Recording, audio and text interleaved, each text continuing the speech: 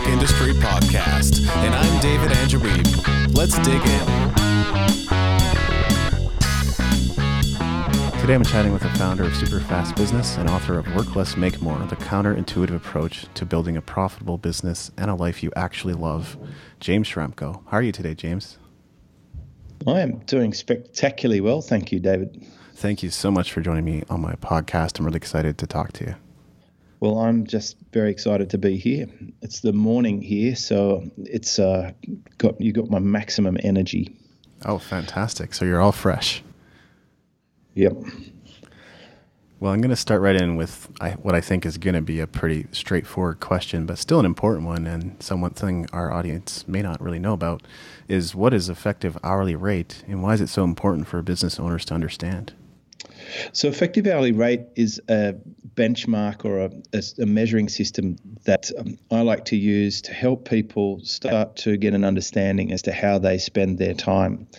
And what is it? If you want to calculate your effective hourly rate, you would take your revenue for a certain period. Let's say in this case we're talking about a year. You take your revenue for a year, you subtract all of your costs, which are generally made up of fixed and variable costs, and that leaves you your profit. This is like a profit before tax. Now you divide your profit by the number of hours that you worked to get that profit, and that is your effective hourly rate. So if you had a job, let's say you worked in a music store and you had a salary, then that's pretty much your profit because you don't have any real costs as an employee.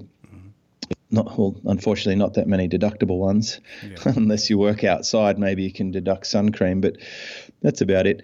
And you divide that by a number of hours you work, and that's what we all know as your hourly wage. So whatever's on your pay slip is probably your effective hourly rate if you have a job. But for entrepreneurs, most people have never actually sat down to work this out. And where it becomes a very effective tool is when you start breaking it down by different product lines. Let's say you were a guitar session guitarist and you were getting paid to do studio time. Then you could work out how long do you spend in the studio and how much do you get paid. And then you might think, well, I might start a music business. I'll start a label. And then you might sink a lot of time into that, trying to find artists and set up the label. And then at the end of the year, it might make a small profit, but you might have spent hundreds and hundreds and hundreds of hours to build that up. So your effective hourly rate will be quite low. So in this case, you'd want to be doing a fair bit of session time to bring up your income while you're building that label on the side. So it's a good way to know where to spend your time. Now, it's not the end-all measurement because it doesn't take into account things like building an asset or the sale value of what you're creating. However, it does help you work out simple stuff like, should I be answering support tickets? Should I be building my website? Should I be mowing my lawn? Because if you can hire somebody for a lower amount than your effective hourly rate, then it's usually a good deal to do that. Right. And I think in the example of the session musician, what's interesting about that is I think many wouldn't really think of this as being part of the calculation is the amount of time they spend practicing and preparing to go into the studio or going on stage to perform. So then your effective hourly rate kind of instantly goes down because it's not just the time that you're on stage and it's not just the time that you're in the studio. That's right. It's like in my industry, if someone's an expert speaker or they do keynote speeches, they might say, I got $10,000 for keynote speech, for 60 minutes in front of an audience of 3,000. And then you think, okay, but you had to travel there. You had expenses relating to that gig. You spent probably a week in advance preparing your keynote presentation and rehearsing it in front of a video camera. All of that time should be considered for that activity.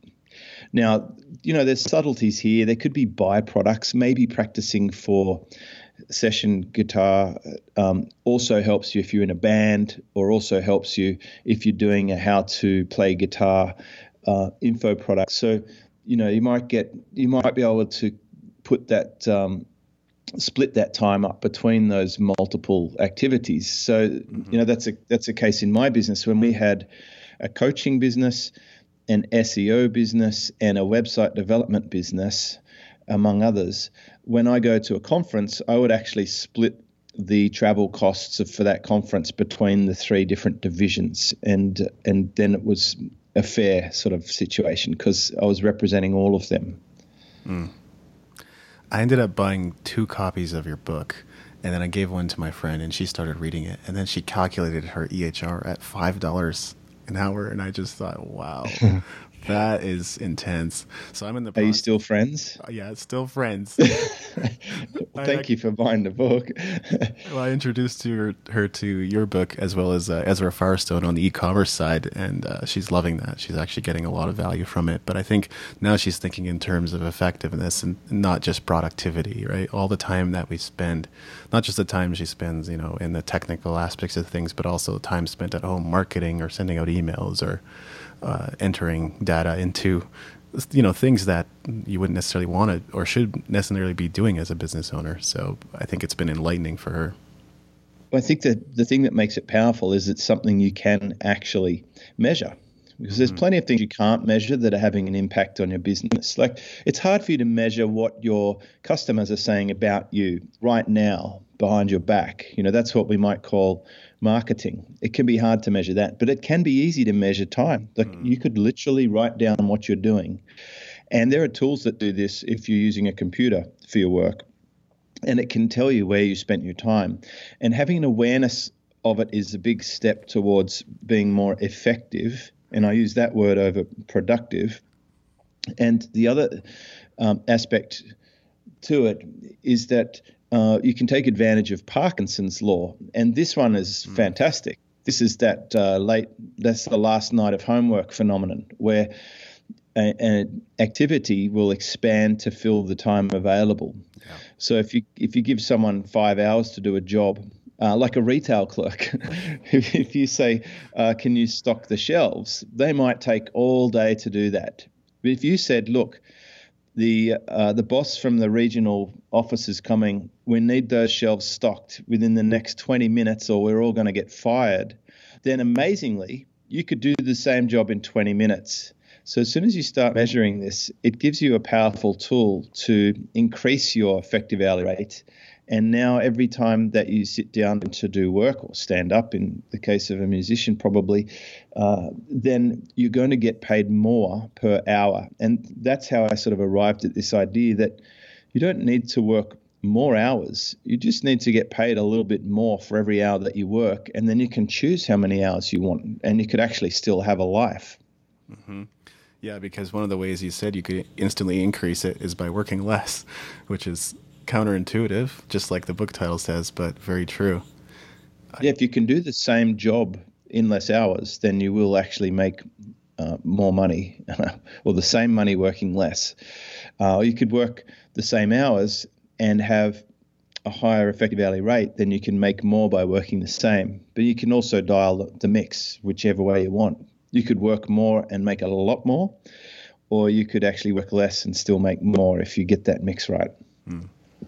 And you mentioned software. I recently installed Rescue Time on my computer. I've used it before, but I just hadn't been using it in a while. So I'm looking forward to calculating my EHR, which I hope is not $5 an hour. For me, I used it in the beginning to get a sense of how long I actually spend on the computer in a week. And when I do this for clients, it's actually quite eye-opening. Some of them have racked up 40, 50, 60 hours in a week on their computer. And I'd have to question, how effective can you be if you're just getting blunt, sitting there staring at a screen? I like to try and keep my work week to around 20 to 25 hours. And knowing where the time is spent is a big part of that. In your book, you talk about the importance of building a team. I know a few business owners like me that have mental blocks around hiring. Is there a way of thinking we can adopt to overcome this mental block? I'd say so. Otherwise, people like Richard Branson wouldn't be so effective in business. It's really a necessary step if you want to go past a certain level in your business, because as a solo operator, unless you write a hit song, in your case, there might be some very odd exceptions. Like if you wrote a hit song and you're lucky enough that it got picked up by some big network, you might get a fat royalty check forever. But that's probably unlikely. More likely is that you're balancing out a few sort of paid jobs with actual customers and different employers. So in that case, yes, you will have to take on some people to help you grow so that you can scale and that you're not having to do all the work. And the reason for this is that you only have a certain number of hours per week that you can put towards making money. So unless you have a very leveraged business model, like writing a hit song or creating some ingenious software that takes off, or you just happen to be a extremely lucky crypto investor or something, you really need to get help. And that effective hourly rate is a great benchmark to know which jobs to get help with. Generally, you look for the ones that are a low effective hourly rate. In my case, it was answering support tickets, and then it was writing content. See, I'm a two-finger typist. I can't type very well, and I never went well at school or in English. So I'm not the person to be writing in-depth blog reviews on things. I like to talk. So I might talk stuff out. In fact, that book that you purchased, it was talked for the most part to my good friend Kelly Exeter, and she fixed it all up. She tightened it up and put it into the right structure and put the chapters in order, and then sent it to me to just go over each chapter for a couple of hours and just clean it up to make it absolutely my words and the way that it should flow. But I couldn't have done it by myself, and that's the point. So if you're looking for something to remove the block, I would just take solace in the fact that logically, there is a certain limit to how much you can physically do with your time. Yeah. And B, there's plenty of proof around you that others have made it work. And C, you've got the tools to do it now. The effective hourly rate and with the referral network that you have access to, it's not that hard to find good help in the things that you don't want to do, can't do, or shouldn't do. Yeah, I like how you identified a few things are kind of on the low value side. One thing that I decided as I got my podcast up and running was to stop doing transcriptions. So I did hire a transcriptionist, and she does good work, and I can rely on her to get things done relatively quickly. So and affordably, which is really important too, just based on my current cash flow in my business. But that was a really good step for me to take. It's a huge step. I mean, I've got even on my Prime website at SuperFastBusiness.com, I'm up to episode 580 for my podcast. Now, I didn't used to like recording the thing for 45 minutes and then having to listen to my own voice and edit out ums and ahs and add in an intro and an outro and run it through a sound quality filter and then ID tag it with artwork and push it up to the cloud and then embed it into my post and then come up with a title and a description and the words and the bullets and the tweetables and the image. Now my team does all of that. Now, you mentioned a critical thing there, and that is what your budget can afford. So that's why I focus on getting an offer that converts. If you can sell something that people really need, they want, and they will happily give you money for, then you now have some funds that you can reinvest in building your business up. So even when I had a job, I was trying to do everything myself, by myself, after hours, and it was very slow going. And it was only later when I started selling stuff that I had some money to put back into hiring my support person and my article writer. And it was all done on the basis that if I could spend $1 or $2 here, that I could make $3 or $4 back there, and I get to keep that time for myself. I was just going to say, I'm very familiar with all the steps you just described. I actually have the checklist right in front of me of how to go about my getting my podcast up, and I still do all this myself besides the transcription, and it's a lot of work. But yeah, outline, record, edit, show notes, image, MP3 meta, Amazon S3. I did that for quite a few years, and in the end, I just said, you know what? I do make sales from my podcast. It's my primary marketing method. Mm-hmm. And I can certainly afford to pay someone to do this, so I should sit down with them and teach them exactly what I'm doing. And we sat down, actually went over to the Philippines where my team is. I sat down with one of the nice ladies in my team, and I said, look, I want to show you what I'm doing. So please watch me, take some notes. And I went through the whole process from start to finish, and she took notes.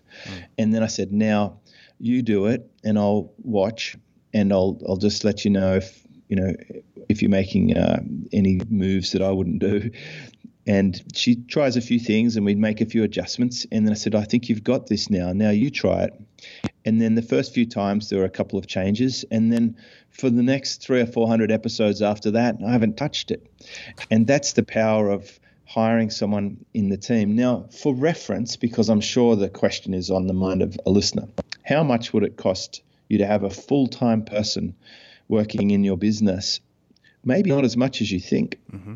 If you were to spend around about $500 US per month. Now, I'm conscious that we have artists in our listenership here. Now, maybe $500 is enough to eat and live and travel in some countries, but certainly not in Australia and not some US or North American countries or London. But $500 a month, if you can come up with a business model that generates you even $1,000 a month, then you could reinvest some of that into a full-time team member who's going to take all those jobs off your plate that you can train them for. And I do emphasize that. It's really worth training them and not trying to hire people who can already do it. Because unlike playing a solo guitar riff in a concert, it's not something you need to train for 10, 15, 20 years to master. I was able to train my podcast editor in one sit-down session. So that's a very fast training curve, and it's worth doing that if you possibly can. And over time, these people in your business will help you to take that stuff off your plate so that you can focus on the very best work that you can do, the highest value stuff that they can't do. So I can't send someone in my team along to talk to you about my book. That's best for me to do. But while I'm doing that, someone in my team is looking after my website and sending out my emails and collating the weekly news and doing those tasks that I used to do, but I no longer wish to do. Yeah, I think you just broke down a lot of mental blocks for people by explaining that. That's awesome. And you mentioned it earlier, but I often hear you talking about the fact, especially recently, that if you don't have an offer that converts, you don't have a business. I don't think most people go into business hoping that it will take a long time to generate revenue. So what are some common things you see business owners doing that get in the way of them arriving at an offer that converts faster? They get caught up in the whole idea of having a business. It's very intoxicating to be sitting down with your mates at the pub or a family picnic and talking about your business. And usually when you dig a bit deeper, you find out it's really just an idea or a concept or a romantic attachment to this notion of freedom. When you dig deeper, they don't actually have anything they're selling, or certainly not at any profitable level. They might be spending hundreds and hundreds of hours and making a few dollars. So they get tied up with the ego of it. You see people go and get an office or hire a team or get logos or websites or signage or T-shirts for their business, but there's no offer that converts supporting that. And it's really just spending savings until it runs out. So it's very important to put all of your attention into your offer that converts. That is actually all that matters in the beginning. Until you have that, you don't have a business. You've just got a dream. Huge. And you often talk about like making low res versions or minimum viable, however you want to say it, starting with that, seeing if it converts or it's something that people want, and going from there. Yeah, I'll give you an example of how this plays out. Okay. I coach people in my community, and sometimes someone will say, "Oh, I've got an idea for a product or a service. I've spoken to my customers. They said they're really into it, so I'm now going to go and build it." And they disappear for months. They go and get a domain name. They get stuck on the sales letter. They hire someone to help them build out a membership, and then the software to integrate that to their email list, and then a shopping cart, and they disappear for months. And they go and get a domain name. They start getting a website built. They buy membership software. They get a designer to write ads for their affiliates. They put up all sorts of software and graphic design challenges, and then they come back and like I say, "Hey, how's it going? What are you up to?" And they say, "Well, yeah, I've built this whole thing and now no one's buying." And that's why I talk about low resolution or minimum viable offer. I think it's far better if a customer says, "Oh yeah, I'm interested in that." That's the time to say, "Great, here's my PayPal address.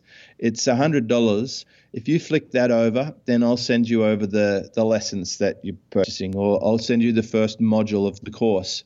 And then you go and create the first module after you've been paid." And this is totally fine. People say, "Oh my goodness, you can't sell something and then make it." It's not like a bespoke guitar.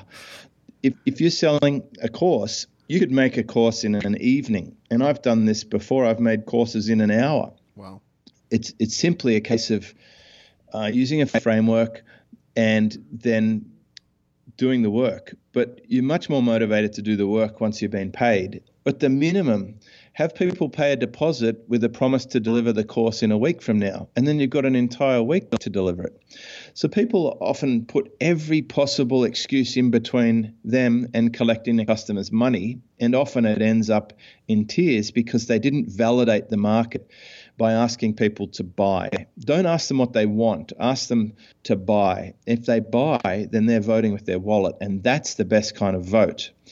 And you can start off small, and some of my products were still in the minimum viable version, even years later, where I never actually got around to making the final product. But I was just so excited about the take-up. In fact, my membership's now been going for 9 years, and I've still got a list of things in my mind that I would like to do. And I slowly get to them here and there. You know, we add in an app, we redo the style of the site. I mean, I went for 7 years without even getting custom design. And eventually I got custom design to make it look and feel more like the homepage of my site. But that's the sort of thing people spend a lot of time with in the beginning before they sell a single thing. I think you're so right. It does take a little bit of guts to say, please pay me for this before I send it to you, or just, if you're interested, please pay me for this. But if you start there, then you have something that people want, and then you can build off of that. Have you ever bought a ticket to a rock concert? Absolutely. Well, that's exactly what they're doing. They're getting paid, and then they put on the show. And sometimes it cancels and they refund it or whatever. And that's just life. But other times you pay your money, you wait and wait and wait, and then the artist comes to town, and then you turn up and you have a great night. That's what I do with live events. You can sell tickets to a live event and then run the event. So most people listening to this, even if they didn't think so before today, could actually put up a page, or even without having to go online, even if you just wrote it on a piece of paper and you said to people you're speaking to, let's say you're a music teacher and you have like 6 students coming around each week learning how to play guitar. You could say to them, "Hey, I'm running a special workshop in 3 weeks from now on a Saturday, and I'm going to be teaching deep blues guitar riffs," or whatever. I don't know the technical terms. You can tell I don't play the guitar, but let's just say, and it's going to be $100, and it's going to go for 3 hours. And you could offer that to your next 6 students who walk through the door. And if 1 or 2 of them buy it, you could have $200 or $300 or $400 or $500 for a 2 or 3 hour session on a Saturday, and a few weeks from now, that could be your very first workshop. And then before the workshop comes, you sit down and you do your session plan. What are you going to teach them? You document it. Now later, you could set up a video recorder, and you could actually deliver that workshop to the video camera instead of a student. And then you could put that up for sale online as music lessons. And now you could get paid $50 or $60 every time someone buys that. And now you can start going on podcasts and building a website and driving traffic from Facebook and doing all the crazy stuff. And you can get paid for that music lesson even if you didn't show up, which is the beauty of the industry that I'm in, where you can really leverage that activity. But it started off by you writing it on a piece of paper and asking a student who's sitting in front of you face to face. There's no domain name. There's no website. There's no logo, no office, no staff. That's just the minimum viable offer, or the low resolution version. I think it's so powerful to think of it that way. And one way I've sort of started applying that, I do have an offer that converts decently, not as much as I would like, but it's my book. And what I've started doing is I've started creating low-res versions of future books and started putting them out there as pre-orders. And I'm seeing some results with that. So I know I could take That's that the way to go. When we just took a chapter from my book and put it as a PDF on my website, and then we went to Facebook and I wrote a little post with the picture talking about, I think in this case it was the offer that converts. If you don't have this, you don't have a business. That's what the post says. Yeah. And then we can now buy traffic to that post. And people who don't have my book can go and get the PDF for free without even opting in. And if they like the PDF, it has a call to action to buy the book. And the book's not very expensive relative to online courses. And like the amount you can learn in that one book in 2 hours for the price is ridiculously good.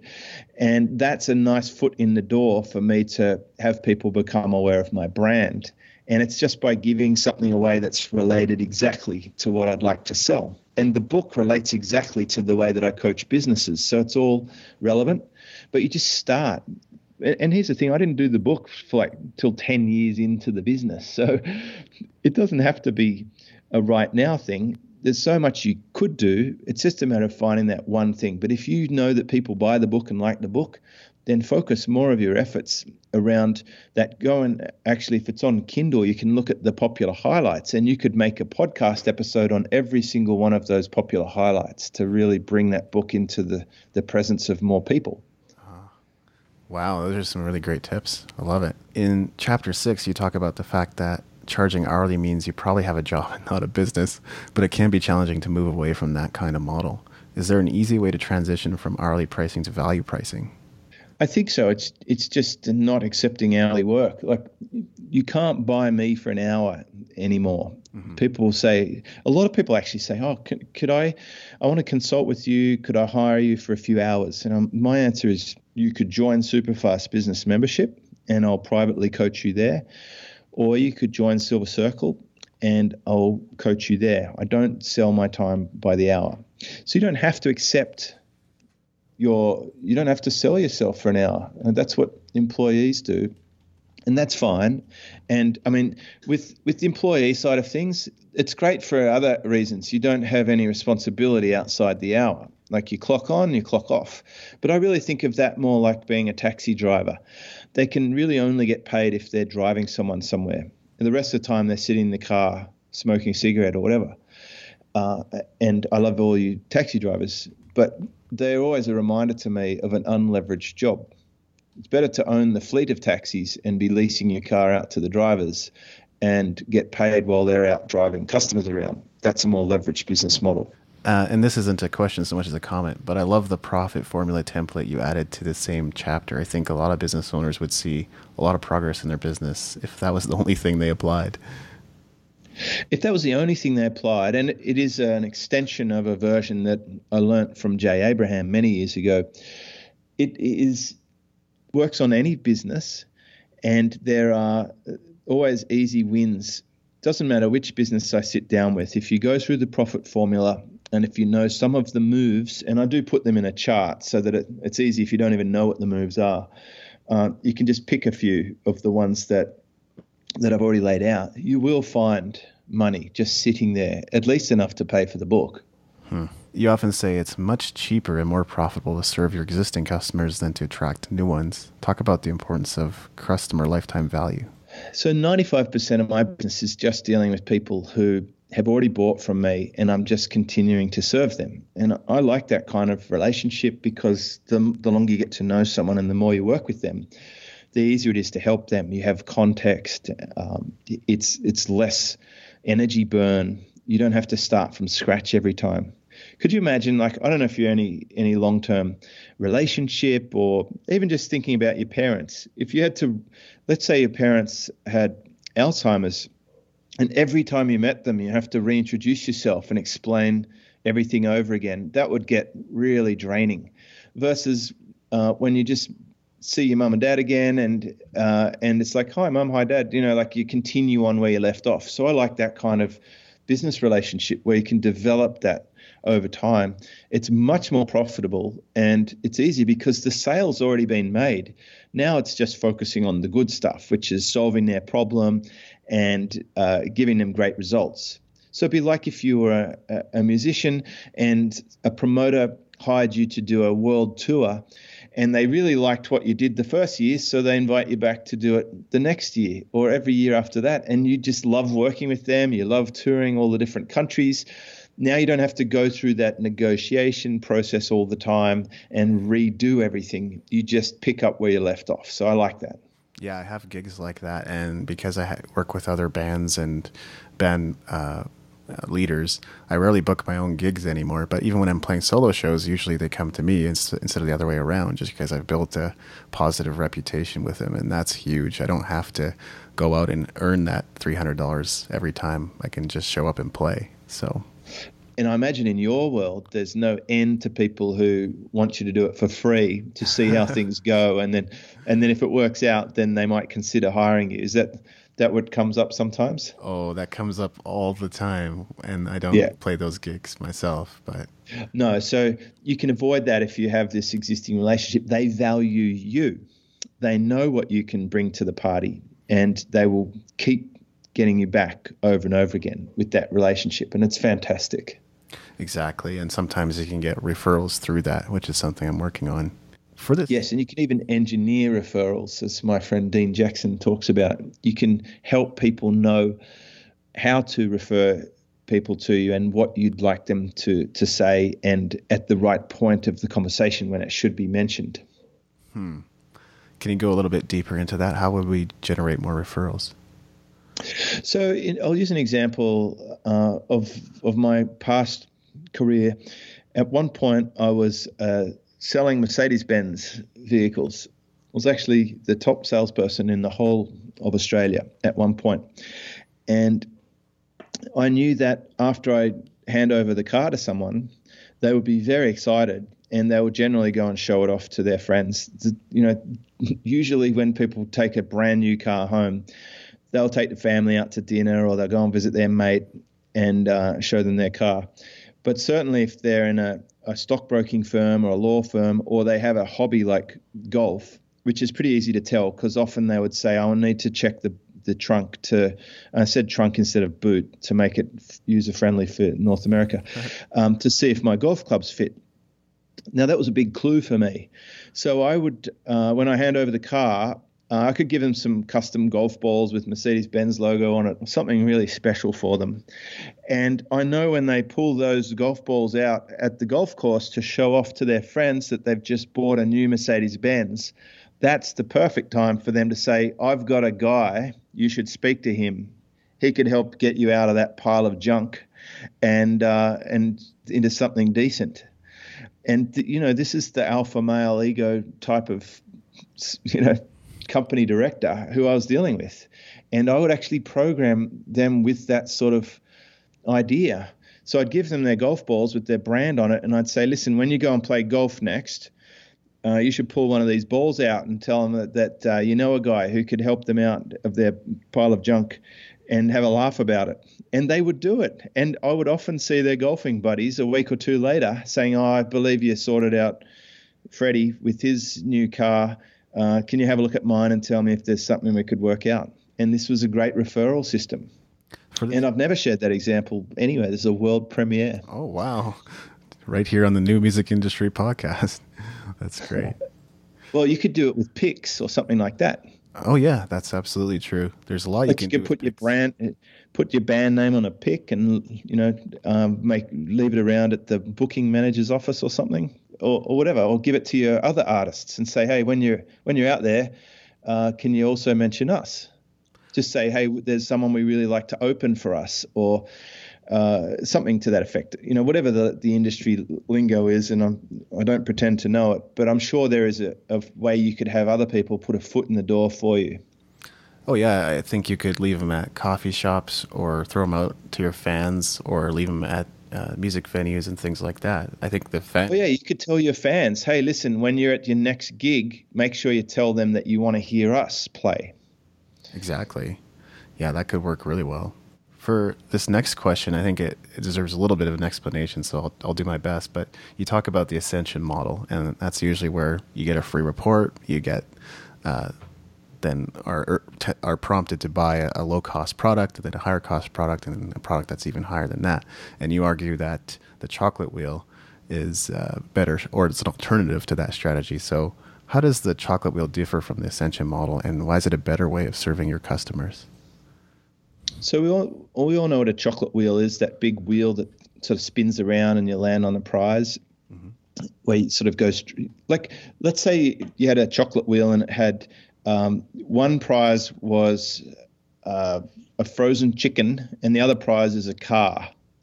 Where would you like it to land? Probably on the most expensive item. Right.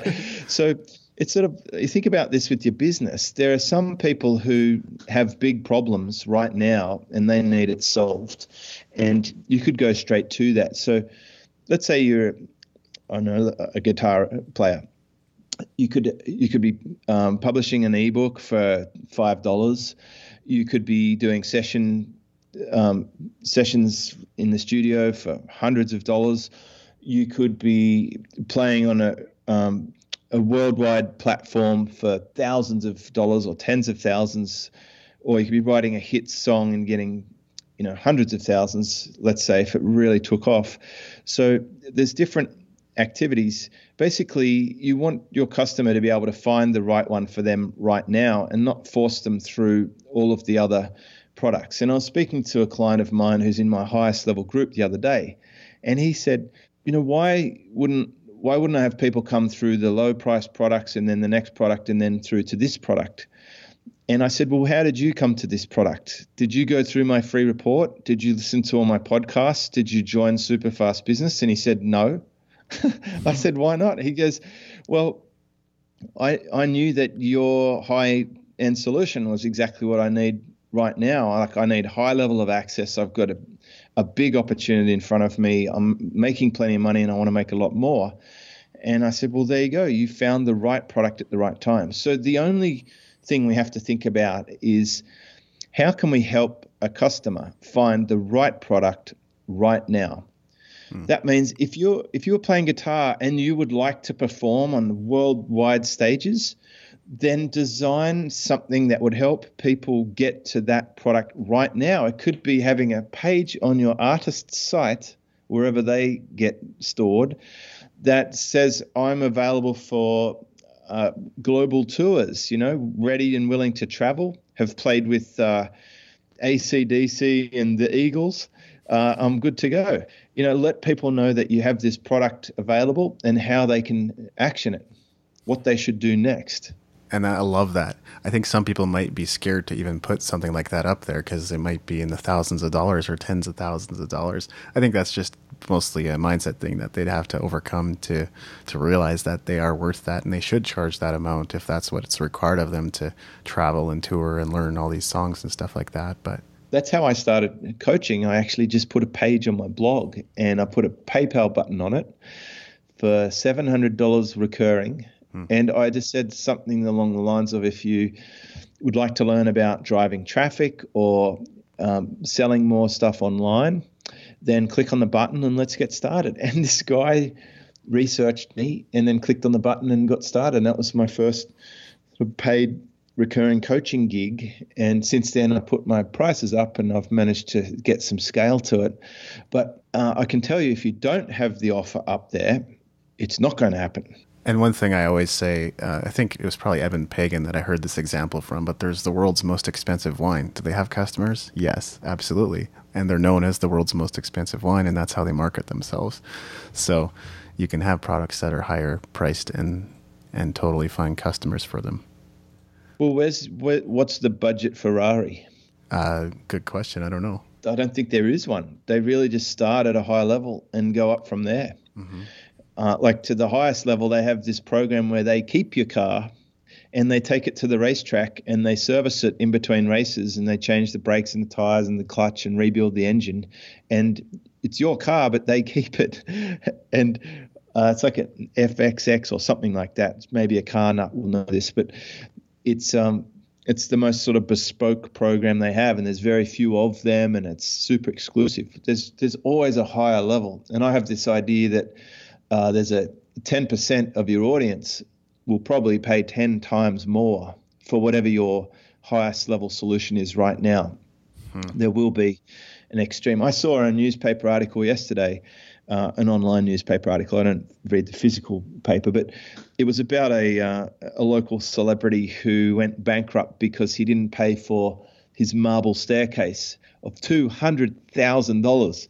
This guy has a $200,000 marble staircase. So to put that in perspective, he spent more on getting from level 1 to level 2 of his house than a lot of people would spend on their entire house in some remote areas of Australia. Like, you don't get a house for $200,000 in Australia anymore unless you go very regional. But that just gives you an example. If someone's in the marble business, there is a customer willing to spend $200,000 on a short staircase, but that's what he wants. And it sounds like he just got paid by a court order, but there is someone who wants to spend more and have a more exclusive experience in most markets. Yeah, and I often encourage musicians to even create bundles, because I say there's probably people who are willing to spend $200-300 with you. You just don't have a $200 to $300 offer. Of course there is. Imagine a couple who's just getting engaged, like a surprise engagement. They might be happy to pay an artist $300 or $400 to come to a private restaurant courtyard and play a love ballad for them or two, you know. And if it had some champagne and you wore a black tie suit or whatever, then that's great. I mean, string quartets are probably a good example. Mm-hmm. Maybe someone who's good on a guitar could play a violin or something and pick up some classy gigs doing something a little bit unusual. But there are definitely people out there who want a custom experience and are willing to pay for it. So get creative. Oh, yeah. I think for something like that, you could command a lot more money. So good point. Well, I do it. You know, I love surfing. I can't believe we've gone this far into an interview and haven't mentioned it. No kidding. But I love it so much that I rent an entire 100-foot cruiser in the Maldives every year, and then I invite some people to come along with me and talk about business while we surf and scuba dive every day for a week. And I love it. It's my absolute passion. For me, being in the perfect waves, talking business with a cocktail in hand, a little bit of a warm sun glow in a tropical environment, that's just the ideal scenario. And people will pay to come along for that. And I managed to end up with a free trip. So it's totally possible to combine your passions if you get creative around it. Well, I definitely look forward to the day where I can spend my days surfing. It'll be fantastic. Well, I believe that day is available to everyone right now. If you want, like you could move to somewhere next to the water in a climate that's acceptable. And that probably starts at, I don't know, some people surf Vancouver Island or somewhere I've heard about. Yeah, they might. They'd be pretty crazy. Wild. Yeah. I think so. I wouldn't go much further north than Santa Barbara, but let's say if you want to surf every day, you can surf every day. The only person stopping you is you. You're a proponent of the recurring subscription business model, and I also believe in its strengths, but I think it can also be challenging for some business owners to think about transitioning from a product or service-based business to a recurring model, if only because of the technical aspects of like setting up a forum and shopping cart or the costs involved. I can imagine this is where you're going to say, first create an offer that converts, then build a team, and then get your team to do it. but is there anything else people should be aware of when making a change like that? Well, you don't need a forum. That's just one way of a subscription offer. Do you use Netflix? Yeah. Right. So there's a subscription offer. You pay them each month. They send you access to streaming content. Some people do this with florist shops. They say, look, give us $50 a month and we'll send you out some flowers, some fresh cut flowers. We'll pick the best from market. Because you have that consistent order in place, then they have the consistent revenue to go out and get better deals on their flowers. And, it works. We do it with our phone and our internet service provider and our content. But we also do it in business. You could have an expert on retainer. Someone might hire a musician on retainer to consult about musical things. Maybe it's a film studio. Maybe it's a university. Maybe it is a business that does music background themes, and they just want to pay a recurring monthly fee for some organ music, and I don't know that market, but I'm sure that there are opportunities for people with the kind of gifts that would be listening to this show that could be deployed on a monthly basis. So, all of my business is people paying a recurring fee for me to help them in their business. And that's such a simple model. Now, in my case, I've chosen to deliver that via a forum and via Skype. And that choice was made because I want to be location independent. We don't have a physical office. We don't have in-person meetings on a regular basis. So that allows me a great degree of flexibility. So if you were to wave a magic wand and you could think what would be the perfect situation, you could probably end up with something close. Maybe Club Med or some resort is happy to have someone who could play a banjo for an hour a day in the evening at sunset, and then you get the rest of the time to yourself. I've seen this happen. Right. So you could have something that's extremely flexible and enjoyable. Yeah, like I go to the luxury resort in Fiji, and around the pool at sunset, and there's two guys on a bar stool playing ukulele, and then I don't know what they do for the rest of the day, but they're at that resort and they're either there for free or they're getting paid, and I'm paying to be there. So they've got it worked out for them. Same as the surf coach. When I go on the boat or I visit a surf resort, usually there's a surf coach who's staying there at either free or they get a slight allowance, and they get free meals. They get to surf every day, and they're meeting interesting people all year long or seasonally, depending on where they are. These things are available. You just have to decide, hey, you know what? I don't want to put on a suit and tie and go into a miserable office every day. At some point, like that's where I reached. I just reached that point. I'm not doing this anymore. I'm not going to defer the rest of my life for one day in the future. I'm going to do something about it, and I'm going to build my own business, and I'm going to do it on my own terms. And I believe the action steps will help others follow that path if it's of interest. Well, that's something I realized for myself too. And in 2016, I started working entirely from home and not from multiple locations and not multiple jobs. So that was a huge victory for me. I don't make a good employee because I would want to spend company time blogging or doing social media or something else. So, perfect. Yeah. What do you feel has contributed to the success of your book? Well, I don't mean to sound bad when I say this, but I think it's a good book. It is. My goal was to make a good book rather than to make a good marketing hype around it. So I do see people in my industry making big campaigns around their book. They send out people to buy books from all the different stores to get a bestseller status. They manipulate sales by having Kickstarters and making people buy 10 or 20 or 50 books so they can have a number one bestseller.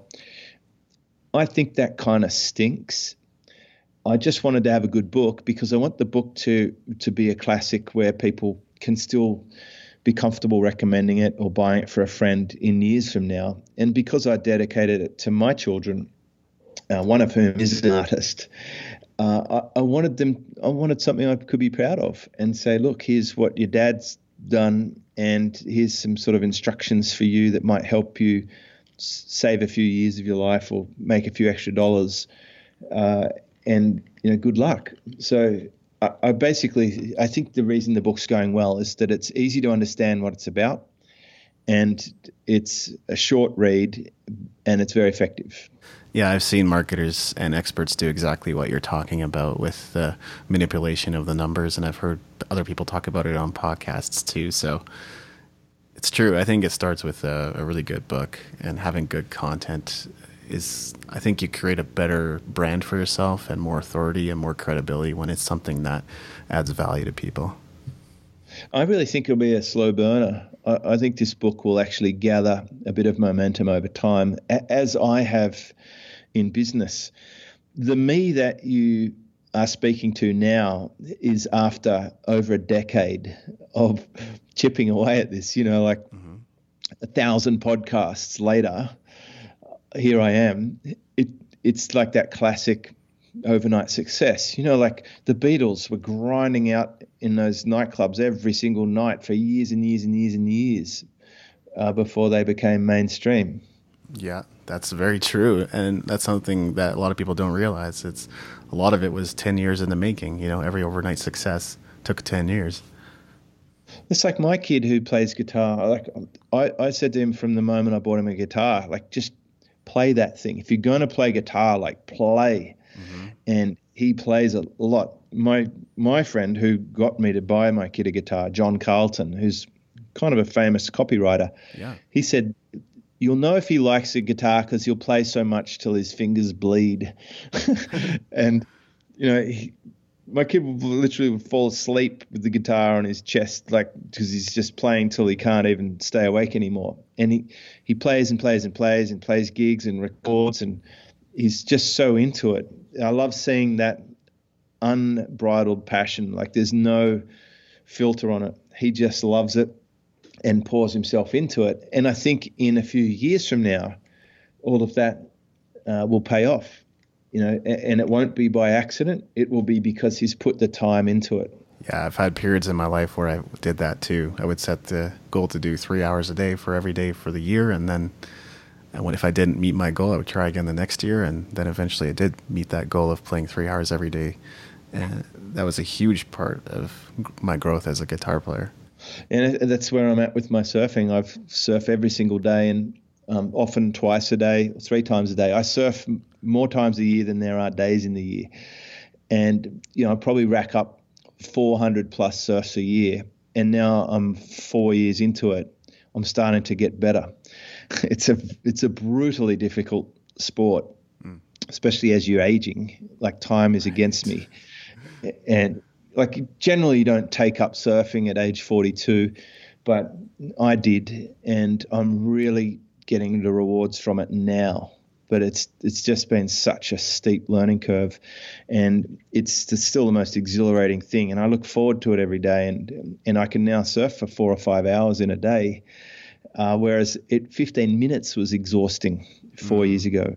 So it's just build up your business muscle now, and in a few years' time, you might have something really cool. I know you're a big reader, so this is something a little bit curious about, like, especially in something like digital marketing or SEO. It's changing so fast. There's not necessarily a way to keep updated with it all, or at least it seems kind of overwhelming. So how do you keep fresh with all the knowledge that you're gaining? I've got pretty good filters.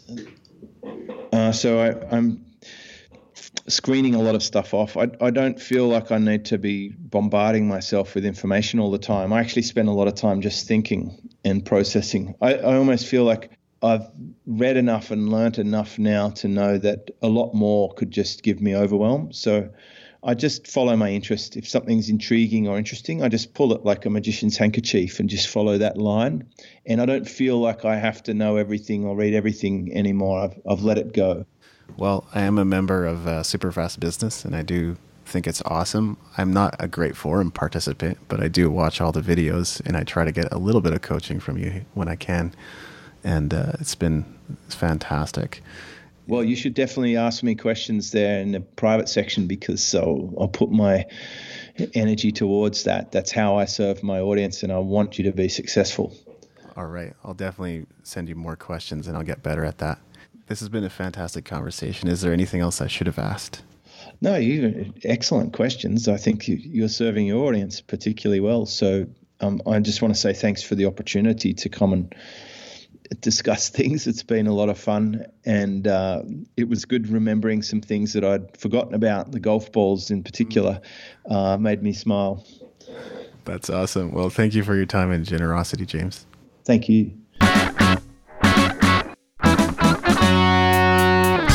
Thanks for listening.